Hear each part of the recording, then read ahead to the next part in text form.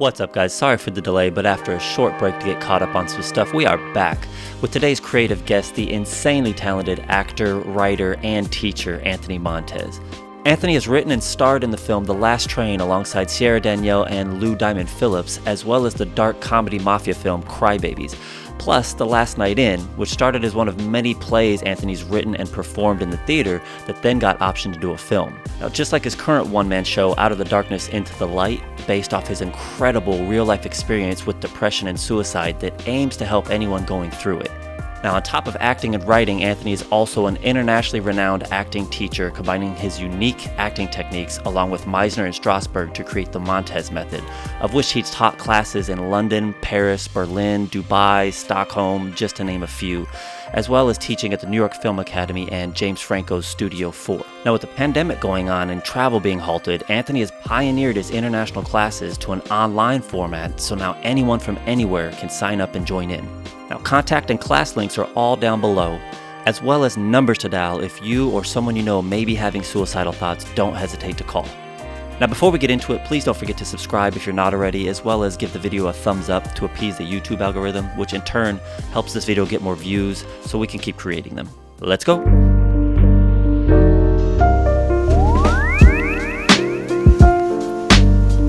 Awesome. All right, well, there we go. Anthony is in. Welcome, Anthony. Got you in the podcast. I appreciate you jumping on with us. Oh, my pleasure. I wanted to kick off real quick, if you don't mind.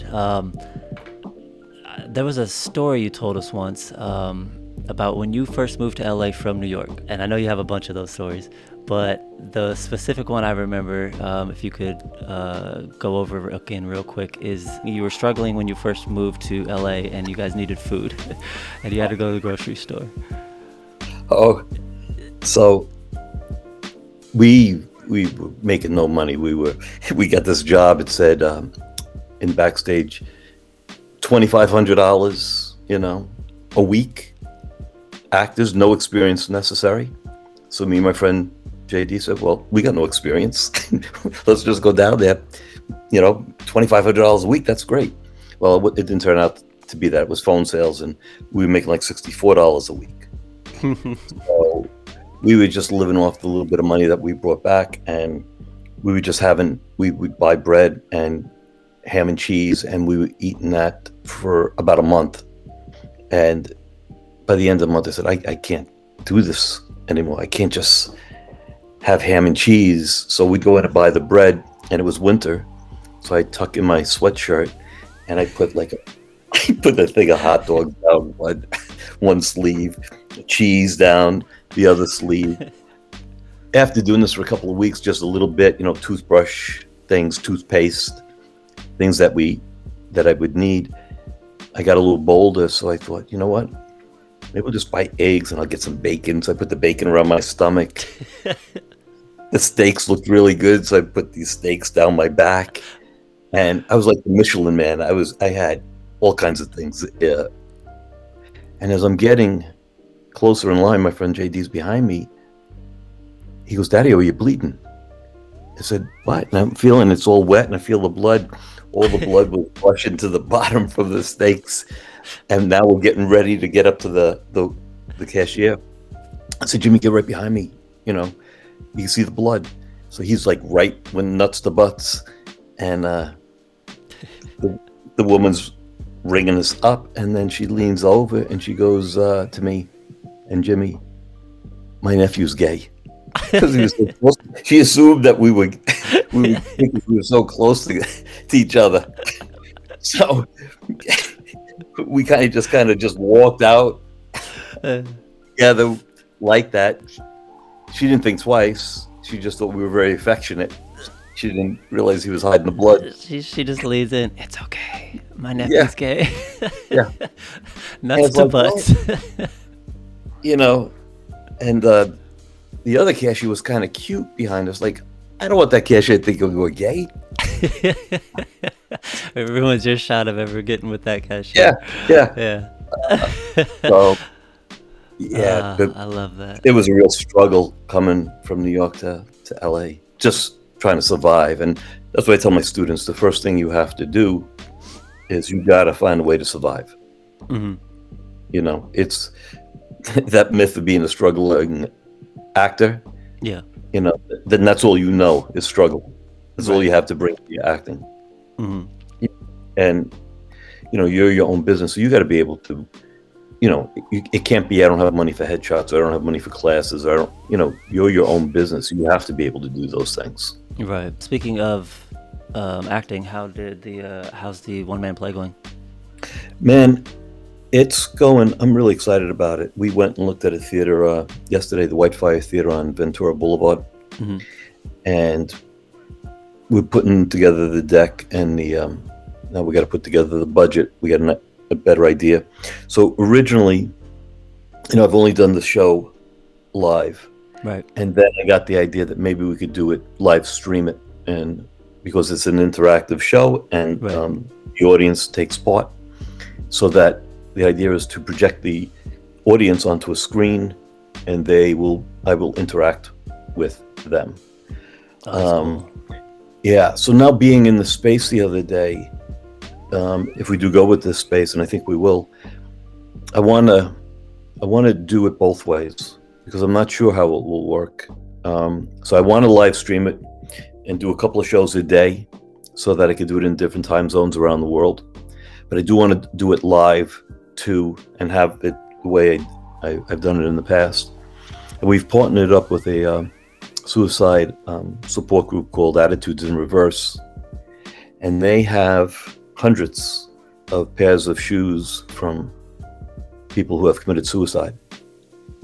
And they're going to let me use some of them. So I will be surrounded by these shoes. So I'll be bringing them out there with me. Oh, wow. As well. So you'll be able to tap into that. That's Yeah. awesome. And then when I first appear before God or the universe, whatever it is, my shoes won't be on.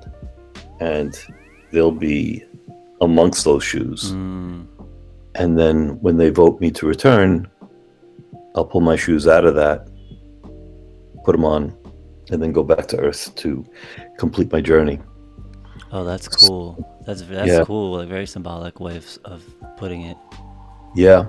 That's And we've really been cool. thinking about other things, props, because when I've done it in the past, everything is in this bingo wheel, all these chapters. I have 70 chapters from my life, from the very worst of me to the best things I've ever done in my life. Mm. And now I'm thinking about putting some props out there that will stimulate stories, like my Navy uniform. I've still got it. So maybe that's on a mannequin, and then, that'll kick off those stories. I would like a neon sign maybe that says bar, because so much took place in bars and around alcohol. Oh, yeah.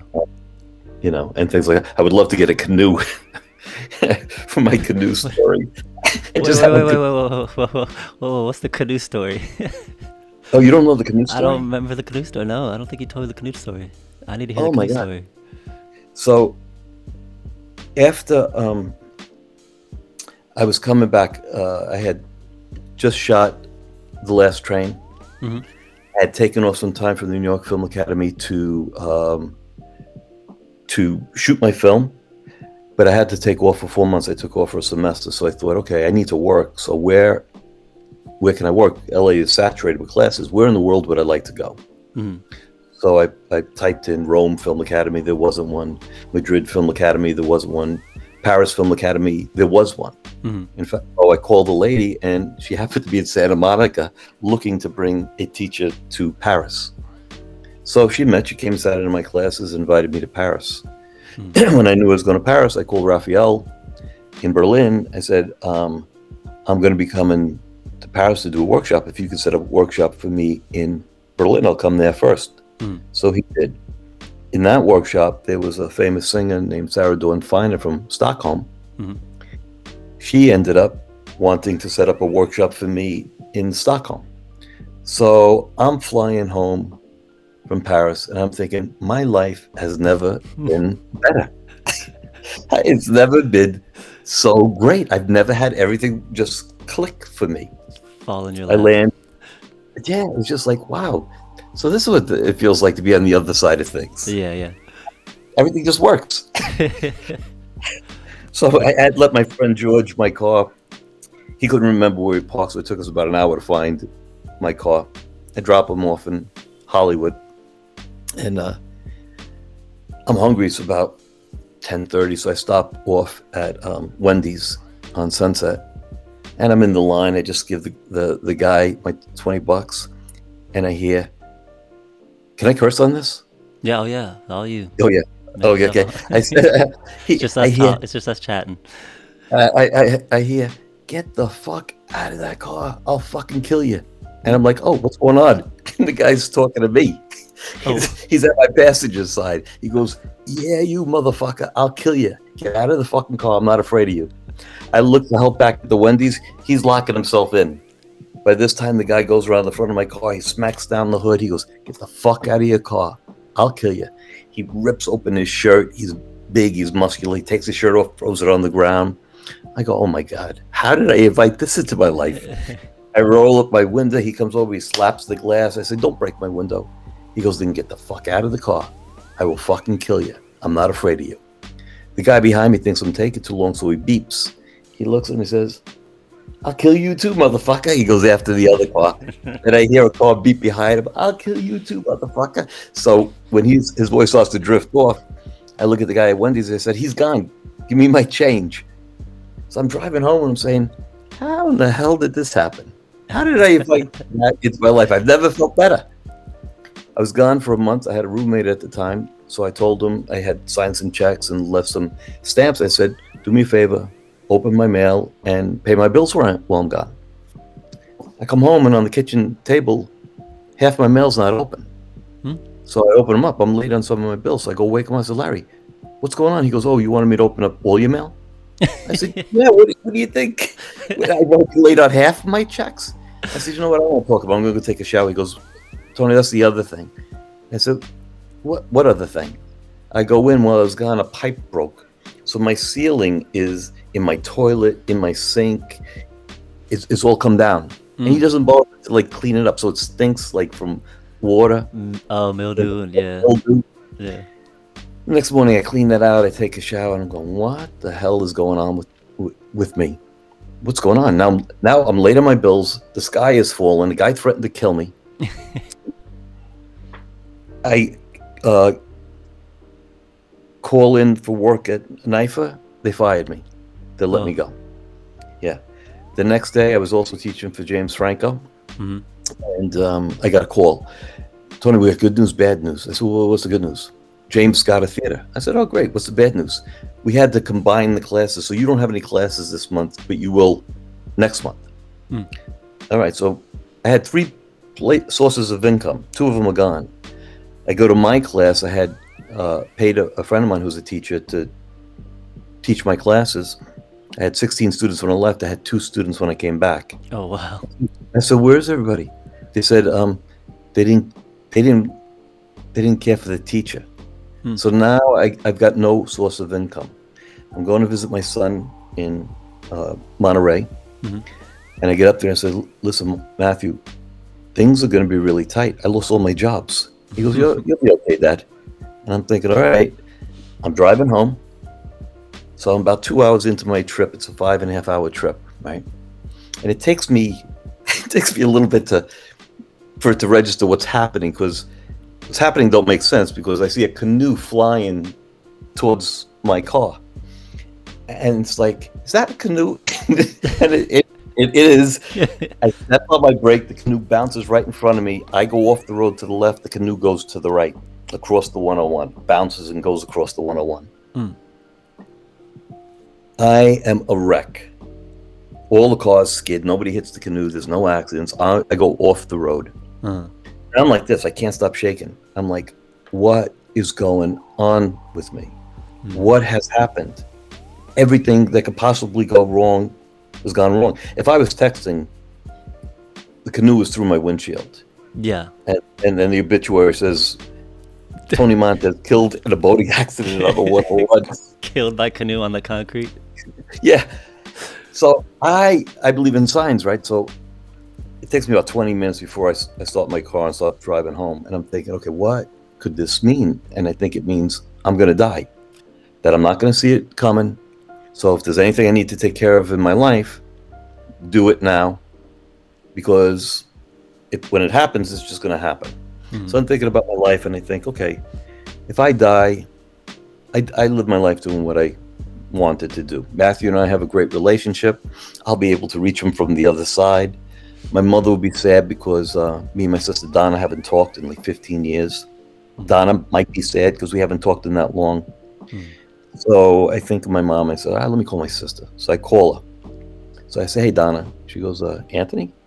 I said, yeah, listen, it's been a long time. I love you. Why don't we just put that behind us? And we talked for a little while. So I said, I better call my brother and my other sisters. There's 5 of us. So I called my brother Michael. I said, hey, Mike, I just want you to know I made up with Donna. He goes, why? I said, well, I think I'm going to die. He goes, why, you sick? I said, no, I never felt better. And I told him everything I told him about the canoe. He says, Anthony, I don't think that means you're going to die. I said, well, just know when it happens, I'm okay. I'm all right with it. Just be a presence in Matthew's life. I said, you know what? I better call my other sisters too. And as I'm hanging up, I hear, I don't think it means you're going to die.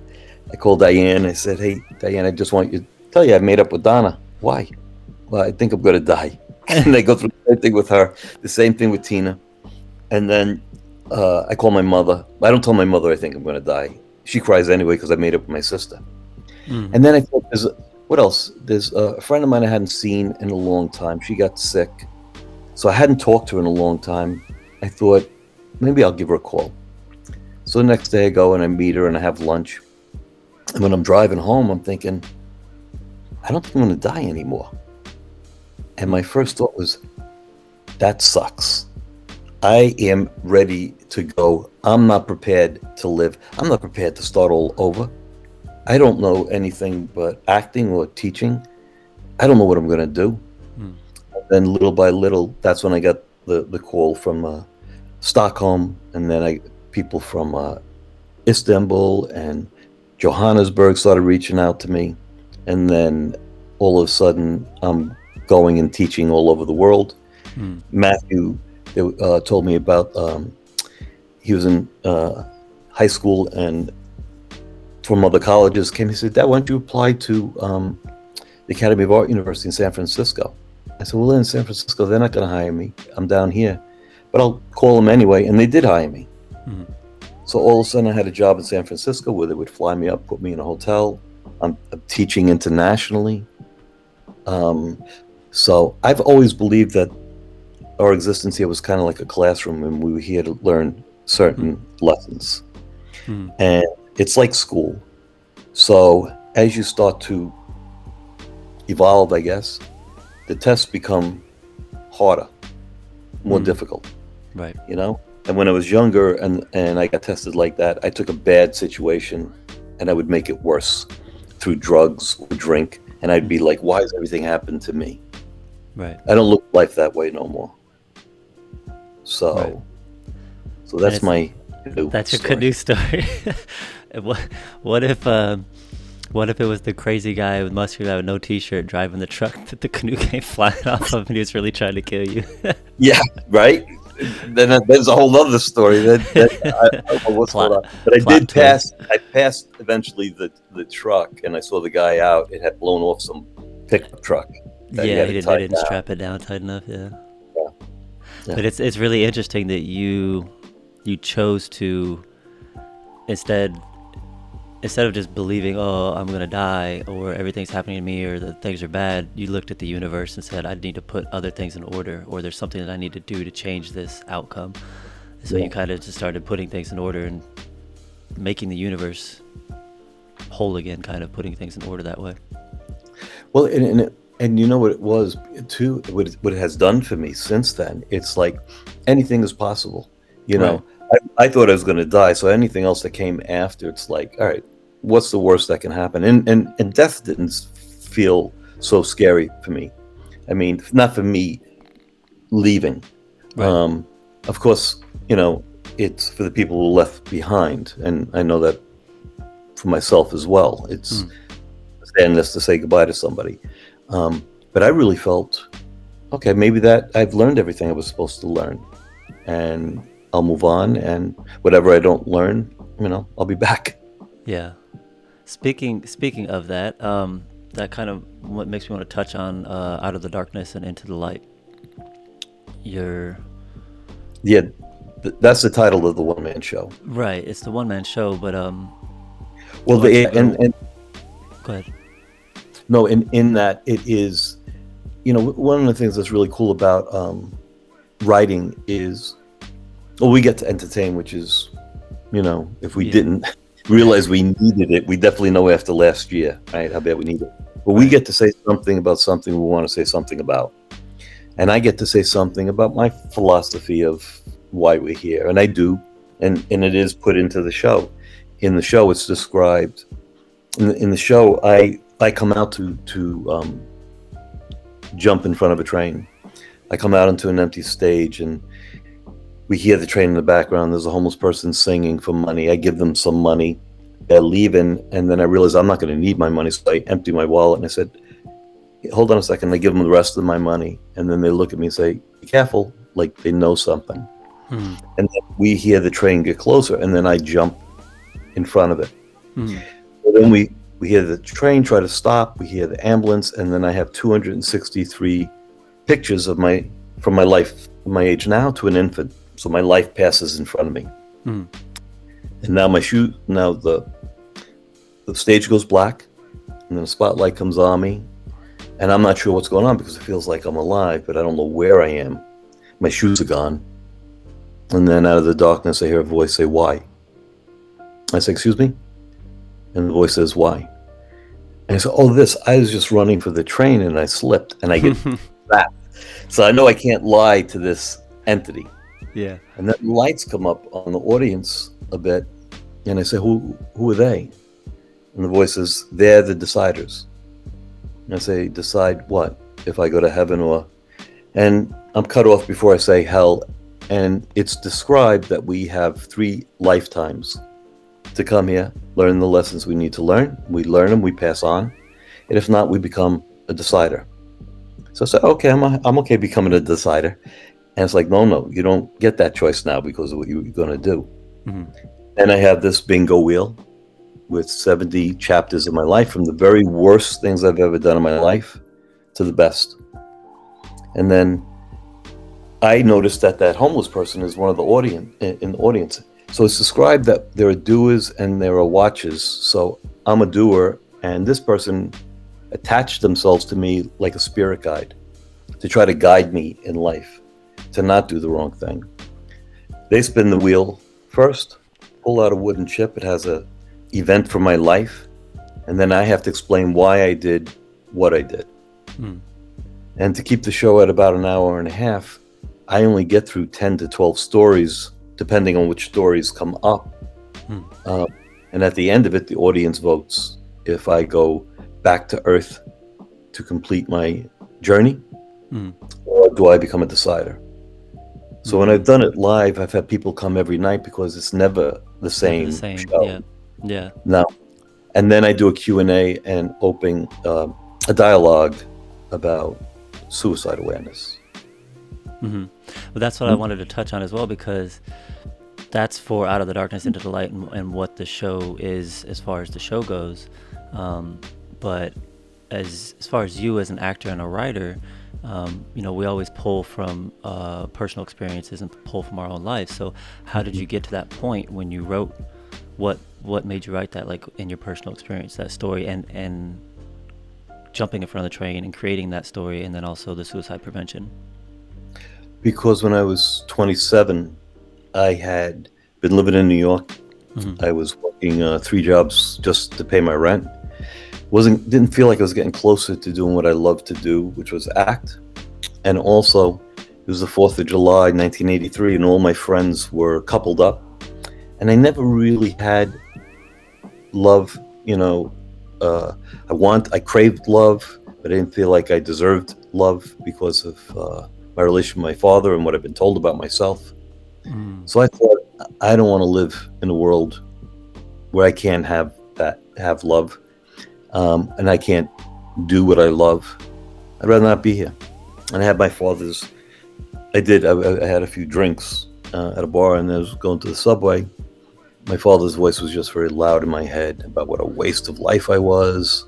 And then I just saw the train coming and I jumped on the elevated tracks in Queens. As soon as I hit the tracks, I thought of my mom. Now the train is coming. And I couldn't remember where the third rail was. And I thought about hanging from the tracks, and then I thought, I'm never going to be able to pull myself back up again. And I had no time to think, and I just jumped to my left and grabbed onto, there was a fence, and was trying to pull myself back. And the train clipped me in my left arm and fractured my arm. Mm. Obviously, I was very lucky. And yeah, so I didn't tell anyone the truth about it for many years. Everyone thought I slipped into the train because that's what I told people. Right. No way I wanted people knowing. You know, it's such a, I thought, a sign of weakness that I would do something like that. I don't know how I feel about that anymore, whether it's a, you know, it's not, I don't know what it is. But what I do know is, you know, I was just desperate and done. Yeah, it was one of your darkest moments, yeah. Yeah, you know, and then when Robin Williams killed himself, you know, I thought that kind of scared me, because I mean, I've been depressed again. I thought I developed some tools to not go to that place where I jumped in front of the train. When he killed himself, it scared me, because I thought, shit, once you have kids, I thought it took that option off the table. Right. You would think so.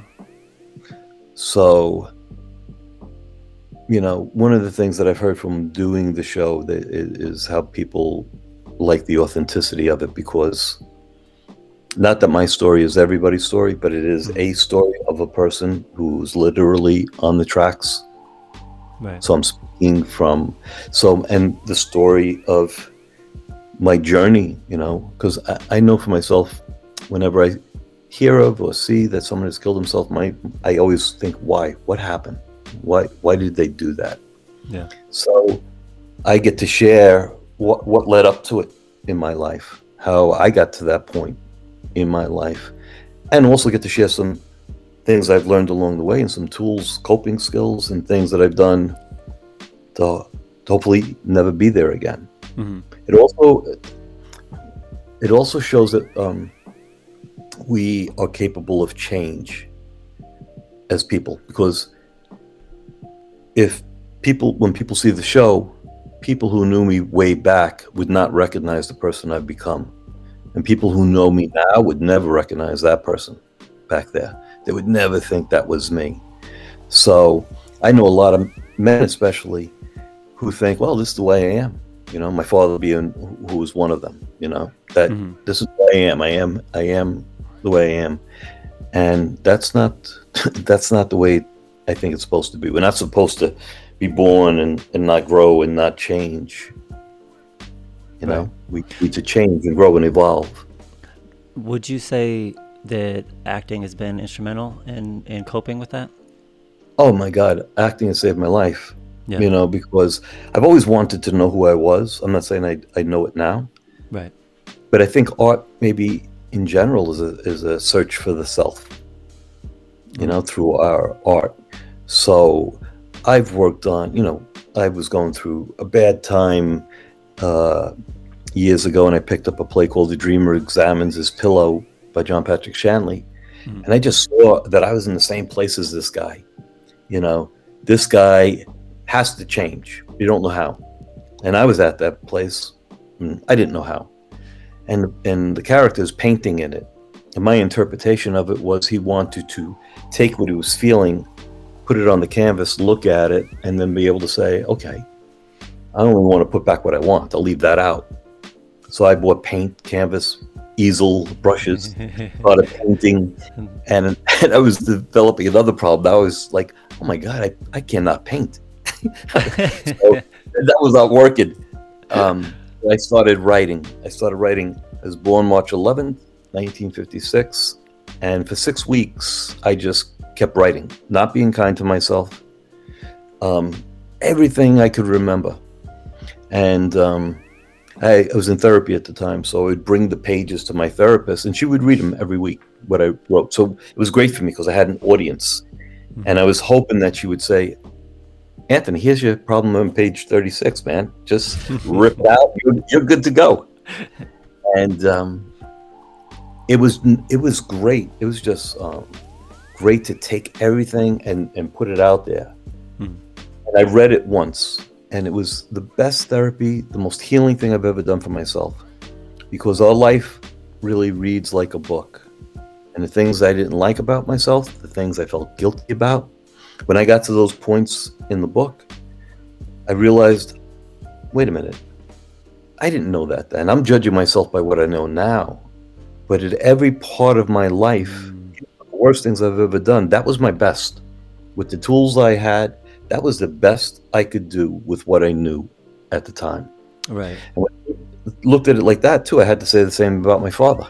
I couldn't just be forgiving for myself. And I said, you know what? As bad as it was, that was his best with what he had. At that time, right. At that time. And I went to Zuma Beach. I drew a line in the sand. I screamed out over the ocean. I was 37 and a half. I said, I take no responsibility for anything I've ever done in my life. It's all my father's fault. And I stepped over the line and I said, okay, whatever I do from today forward is on me. I do it.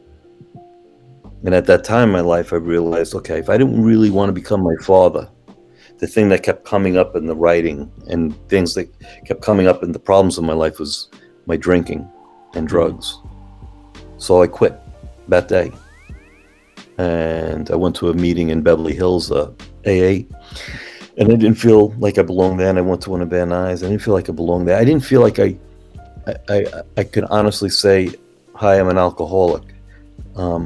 I didn't think I had a drinking problem. I thought I had a depression problem, and I was using alcohol to kill the pain. A dependency problem as well. You weren't waking up and drinking alcohol, but you needed to treat the depression, right?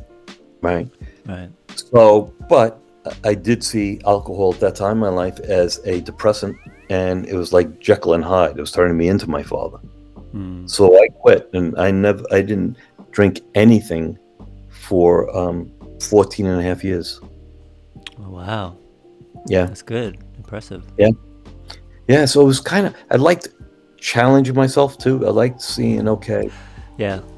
Testing your willpower and seeing how strong you can be mentally. Yeah.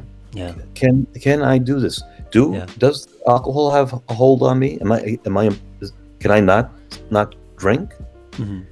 And it was tricky too, because things didn't get better. Things got worse. Yeah. It tests you, right? Well, and I definitely didn't know where I fit in anymore, because my whole social life was around alcohol, about going to bars.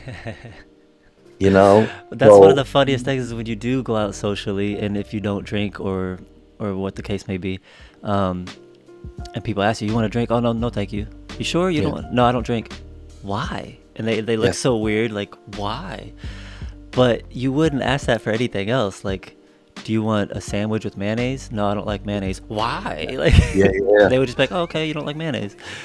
But when it comes to alcohol, if you say, no, I don't drink, I don't like alcohol or whatever, I don't drink. Why? Well, I got tested in a big way, and like 2 weeks after I stopped drinking, my friend Freddie, his uncle was Danny DeVito. So I went to a small birthday party at Wolfgang Puck's in Malibu that Danny was having for Freddie. So I'd met Danny and Rhea before, so Danny's going to pour me a glass of this red wine. I said, no, that's okay. He goes, you sure? This is a $400 bottle of wine. It's really good wine. And I can't tell you, I'm dying to know what a $400 bottle of wine. From Danny DeVito? Is that what you're talking about? Yeah. It's like, and I'm thinking, I know myself. If I say yes, then I'm always going to. It's over with, Yeah. So it was a big test. I said, no, that's okay. And then Rhea later went to pour me a glass of wine. I said, no, it's okay. And she said, this is really good wine. $400 a bottle. I said, yeah, no, I don't drink. So, but it was good. It was good for me to be tested in that way. Right. I kind of like it. I do like challenging myself, and now From the biggest lesson I learned was when Matthew was born. I was going through a divorce. I was $65,000 in debt from all the plays that I put up. Mm-hmm. I had a shit father. I didn't think I'd be any good at being a father. All I wanted to do was act, and I thought this is going to be the worst thing that can happen to me, to become a father. But I had believed that the soul picks the parents that's going to provide what they need to learn in this life. So I told her I'll be father to this child, but I'm not staying in the marriage. And October 16, 2000, it was the best thing that ever happened to me. Mm-hmm. It gave my life a sense of purpose.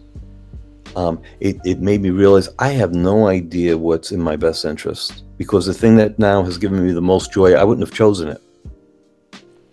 And I don't even think I was able to bring joy or true happiness to my acting, because I didn't really know what that felt like. Yeah. So now I realize I have no idea what's in my best interest. I take the boat, I lift the sail, I point it in the direction I want to go, and then when I get blown off course, I know I'm supposed to learn something here. I don't even question. It's interesting. You can't even fathom what it is until you have that experience. Like you said, you don't know exactly what it is about having a kid, or necessarily love or dependency, or just whatever it might be, and having a kid, whatever that encompasses. But you don't really know until you have that kid. Like you said, you didn't know you needed that until you had it. Yeah, and I didn't know that type of love. Yeah. That unconditional love. Yeah. That I told you that dream I had early on with him, right? When he was about 4, I didn't know it was a dream at the time. I thought it was real life. And I was driving in Van Nuys, and I was on Van Nuys Boulevard, and I got lost where I was going, and a car of gangbangers pulled next to us and shot into the car and shot Matthew. And I raced to the hospital, and I'm carrying him, and I said, "Matthew, I'm with you. You'll be okay." I lay him down on a gurney, and in the emergency room, there's a doctor, a nurse, a huge clock, a sheriff, and my ex-wife, and the clock is counting down, and the doctor's got the stethoscope, and he looks up and he shakes his head. He says, "I'm sorry, he's not going to make it. He's got 10 seconds."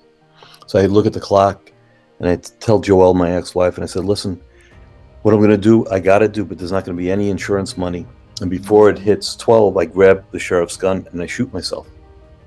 And then Matthew and I are in this otherworldly place, and we're online, and it's all like grays and blacks, different shades of gray. And we're in color, and we're in this line, and we're moving forward, and we're moving towards these two hooded figures. And there's a line going to the right and a line going to the left. And then when we get there, they reach out for Matthew. They want him to go down one line and me to go down the other. And I said, no. I didn't just kill myself. I didn't want him to come alone. Mm-hmm. I woke up and I realized I've never loved anything or anyone to that degree. I mean, in life, I had never left him with anyone. When I had him, except when I left him with Joelle. And I thought, shit, I haven't let him go anywhere in life alone. How can I let him go into death alone? Mm-hmm. And then I woke up and I just couldn't stop crying. I realized, oh my God, the idea to sacrifice myself for it would not even a hesitation. Yeah. Wow. So, that's exactly what I'm talking about right there. Yeah. Being able to do that sacrifice, and you know it in your heart that that's what would have taken place had that dream been reality. Yeah. And it really put everything into perspective for me, that the most important thing I was ever going to do in my life is be father to this kid. Everything else is secondary. Yeah. Mm-hmm. Yeah.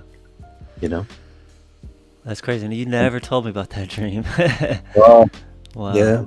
I put it into a script. I mean, I'd love to do it as a short, or just because it's so powerful.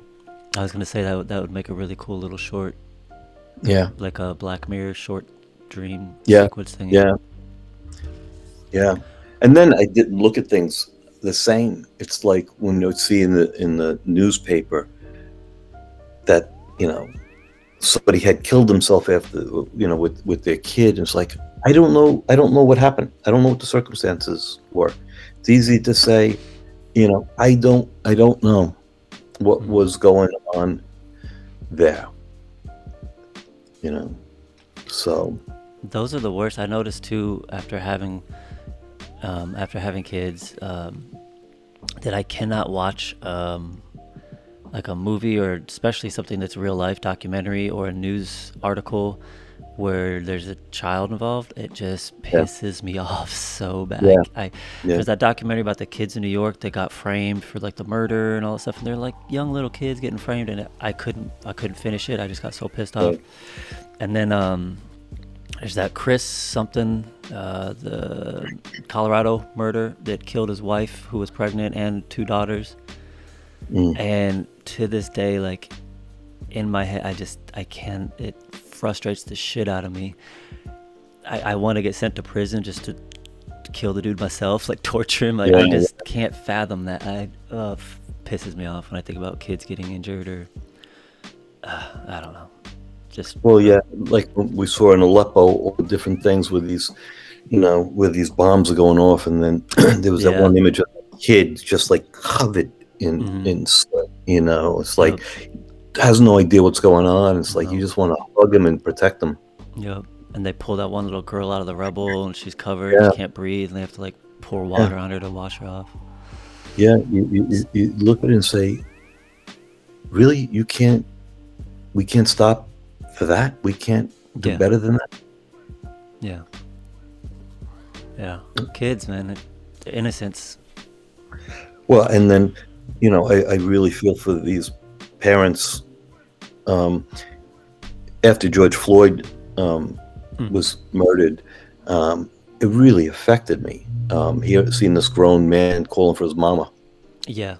This, I had an awareness, and of what was going on, but that one really just chilled me to the bone. And the realization there was more and more you're watching, and just how different it is if you're a black child growing up, the different conversations you have to have about the police, Mm-hmm. or this is what you People got in to general. do. Be careful. Yeah. Mm-hmm. I don't know. Yeah. Racism. It's just ignorance, and we see it now too with the Asian hate. With Yeah. you know, Poor lady just walking down the street and just gets punched in the face and kicked, and it makes no sense. It's ignorance at its all-time high. ignorance. Yeah. Yeah. Yeah. I mean, what are you getting out of that? I mean, you feel like a big man, or you went up to 65, 75, 85-year-old woman Mm-hmm. and hit him. Yeah. That's, I don't know, but that's another thing that we can make a difference through what we do through art, and bring attention to this ignorance, and enlighten people, educate people. mm-hmm. After the George Floyd thing on Zoom, I did a free class for Black Americans, and I was going to work on August Wilson pieces, and in all my classes I have the students write. So I asked them to write about what they felt about what was going on, and it was so profound that we just worked on that and put it up as a presentation, and then did a Q&A afterwards. And it was so, because as an ally, it's like, okay, how can I help? What can I do? Mm-hmm. I mean, what do I even say? Like, even when I was putting the class together, I didn't know what would be appropriate. Do I say African Americans, but then am I leaving out Haitian Americans, or do I say Black Americans? And I asked some of my Black friends, and they said, no, Black Americans. Mm-hmm. So, but that's the power of what we do. I mean, I don't want to spread myself so thin. I want to speak about what I know a little something about, and suicide awareness. Yeah. Seems to be the cause that I'm going for at this moment. Well, because I mean, you can touch on that a lot more than somebody else could. Like, say for myself, I couldn't touch on suicide awareness per se. Right. I could support it, of course, which I do 100%. But Right. you can touch on it a lot more because you've gone through something like that and you know how to see the light at the end of the tunnel. Right. Right.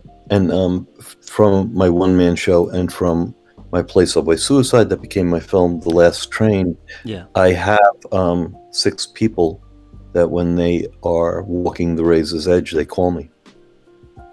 That's good. Yeah. That's good. Yeah. That's really good. And then right now, aren't you doing pre-production or raising capital to film? Well, we're just putting together the deck and the budget. So I think the budget's going to be somewhere between $10,000 and $15,000 for the one-person show. Okay, for the show. Okay. Yeah. But you found the theater now? Yeah, and that alone will be $1,000 a day. So looking at 5 to 6 days to do that, and whatever equipment we gotta, and what I don't want to make the mistake of doing, because I've done 2 feature films that no one got to see really. I mean, they went to some festivals and they could be rented on Amazon now. I want to make sure that, well, the plan is, during the pandemic, I saw all these stand-up comics and some one-man shows on Hulu, and so we're going to be shooting it and then stream it live, do it live, stream it, put it together, and then look to sell it to one of these platforms where people can see it. Mm-hmm. Yeah, that's the most important thing. That's the hardest thing too, is to find an outlet, and Right. have an outlet pick it up so that people can actually have access to it. I mean, it's one thing to throw something up on YouTube, but it's another thing to try to recoup the money that was invested in making the showcase or the product. Even if you just break even, as long as people get to see it. But that's even hard nowadays because festivals cater to studios, because all the big film studios put their films in festivals now, so it oversaturates the festival market, so that the independent productions don't have as much of a chance, because I mean, Paramount's putting studio films in a film festival where it was supposed to be independent before. Yeah, well, I think what I'd like to do is, I know that there are people like Lady Gaga with her Born This Way Foundation, and Zack Snyder. I just saw that he had dropped out of the Justice League because his 20-year-old daughter had committed suicide and he couldn't go on. Drew Barrymore and Owen Wilson. I know there's a lot of people that this is probably close to their heart. Yeah. That may want to come on as a producer, may want to help. I mean, it's not such a insurmountable amount of money to invest, to have something very powerful that will really give people hope. So I'd love to get it out, to one of them, and who knows, maybe Gaga wants to be God in my show. Like a guest appearance as God. Yeah, well, because I need the voice of God, So who knows? You know who you need. Who? Morgan Freeman. Yeah. He'll be like, "Oh my God, you really were God." Yeah. Hi, I'm Morgan Freeman. Yeah, that would be phenomenal. Well, if there's anybody listening on the podcast or watching on the other video outlets, if you want to be involved in that, reach out to Anthony or myself, and we will get you on production. If you guys want to be part of it or help with the outlet or anything like that, post-production, pre-production, let us know. Yeah. What was that script you sent me that we read? The mobster one? What was it called again? Oh, the Cleaners. The Cleaners. Yeah. Yeah, we need to work on that too. Yeah. No, I could have sold that script years ago. Yeah. And I was the Chaz Palminteri, Sylvester Stallone story that you don't hear about. That's what we need. We need some more of those gangster films, New York throwback films. No, we need more of those. Yeah, and it's fun. It's a different kind You know, I think where it's dark, it's dark. Where it's funny, it's like funny. It's funny. Yeah. funny.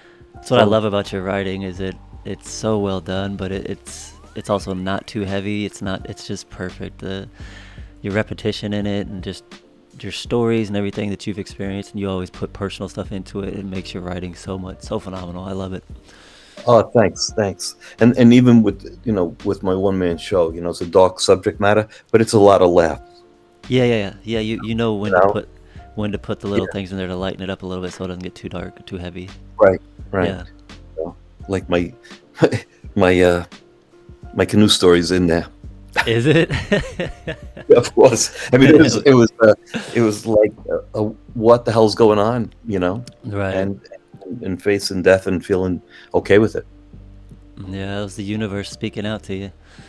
Yeah. That's a good thing though, because it made you rearrange and get back in contact with your sister. So maybe that's what the universe was trying to do. Maybe that's what it was. Yeah.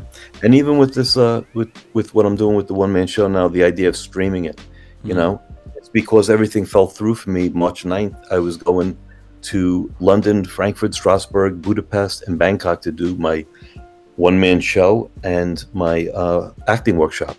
Yeah. March 11th, my birthday, it all went away. That was COVID, right?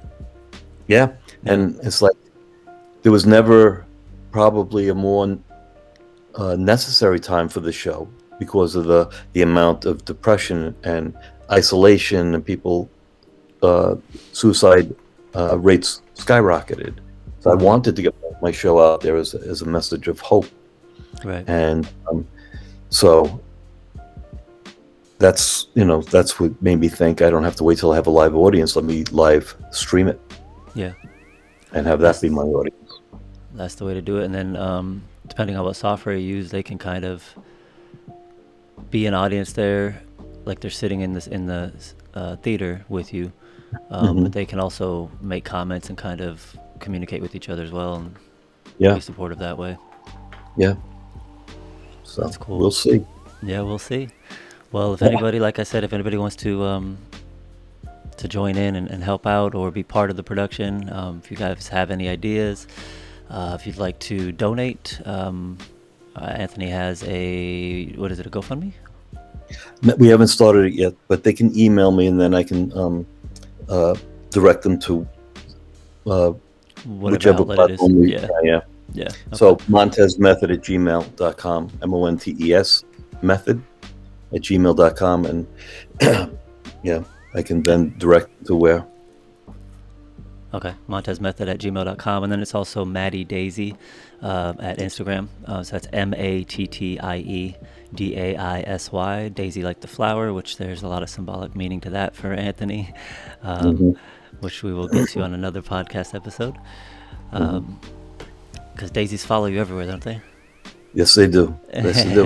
And also, they can email me too, because they can be on the guest list for when we do the show. We're going to need an audience, right. So they can send me their information, and when we figure out the schedule, I can send them an email about when the show is.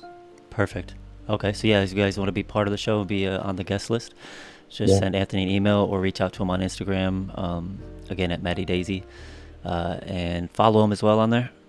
He's always updating new stuff that they're working on, and if you'd like to take his class as well, reach out the same way through his Gmail. And again, all that stuff is on there. It's a phenomenal class as well to take. You can do it from anywhere, since it's done virtually. So you can learn all the techniques that a lot of actors use for the Montes Method, which is Anthony's own method, which is based off of... Well, I've drawn from Meisner and Stanislavski. Yeah. Because you actually taught, or you actually learned from Meisner himself. Yeah, I got to study with him one summer, but I had studied his technique for almost 5 years. And then I studied with Charlie Lawton and Susan Peretz and all these great teachers. I studied the Strasberg method with them. Shelley Winters, And then you came up with your own techniques, which are phenomenal for me. Oh, thank you. Yeah. So, all right. Well, let me know if you need anything. And again, we'll keep working on this stuff. I'd like to get the show out there live. So anybody that needs help or feels that they're depressed or anything like that knows that there's people out there that are supportive, and they can reach out. They can reach out to you or me or anybody else, and definitely watch the show if you get a chance. Once it's all done, watch the show and learn from Anthony. That's all I could say. Learn from Anthony. He's a work in progress. Yeah, so aren't we all? Yeah, we are. Yeah, we all are. All right, bud. Well, I love you, man. Love you too. And I appreciate you hopping on. Again, Anthony Montes, Maddie Daisy at Instagram, guys. Don't forget to like, subscribe, share, leave a comment. If you've been depressed or know of somebody that is, or anything about suicide, leave a comment down below. Just reach out. That's all it takes. Yeah. Anthony's a really down-to-earth guy. I am too, so we're here. Just reach out. Yep. All right. Love you, man. All right. Take care. Love you too. Cheers. Ciao.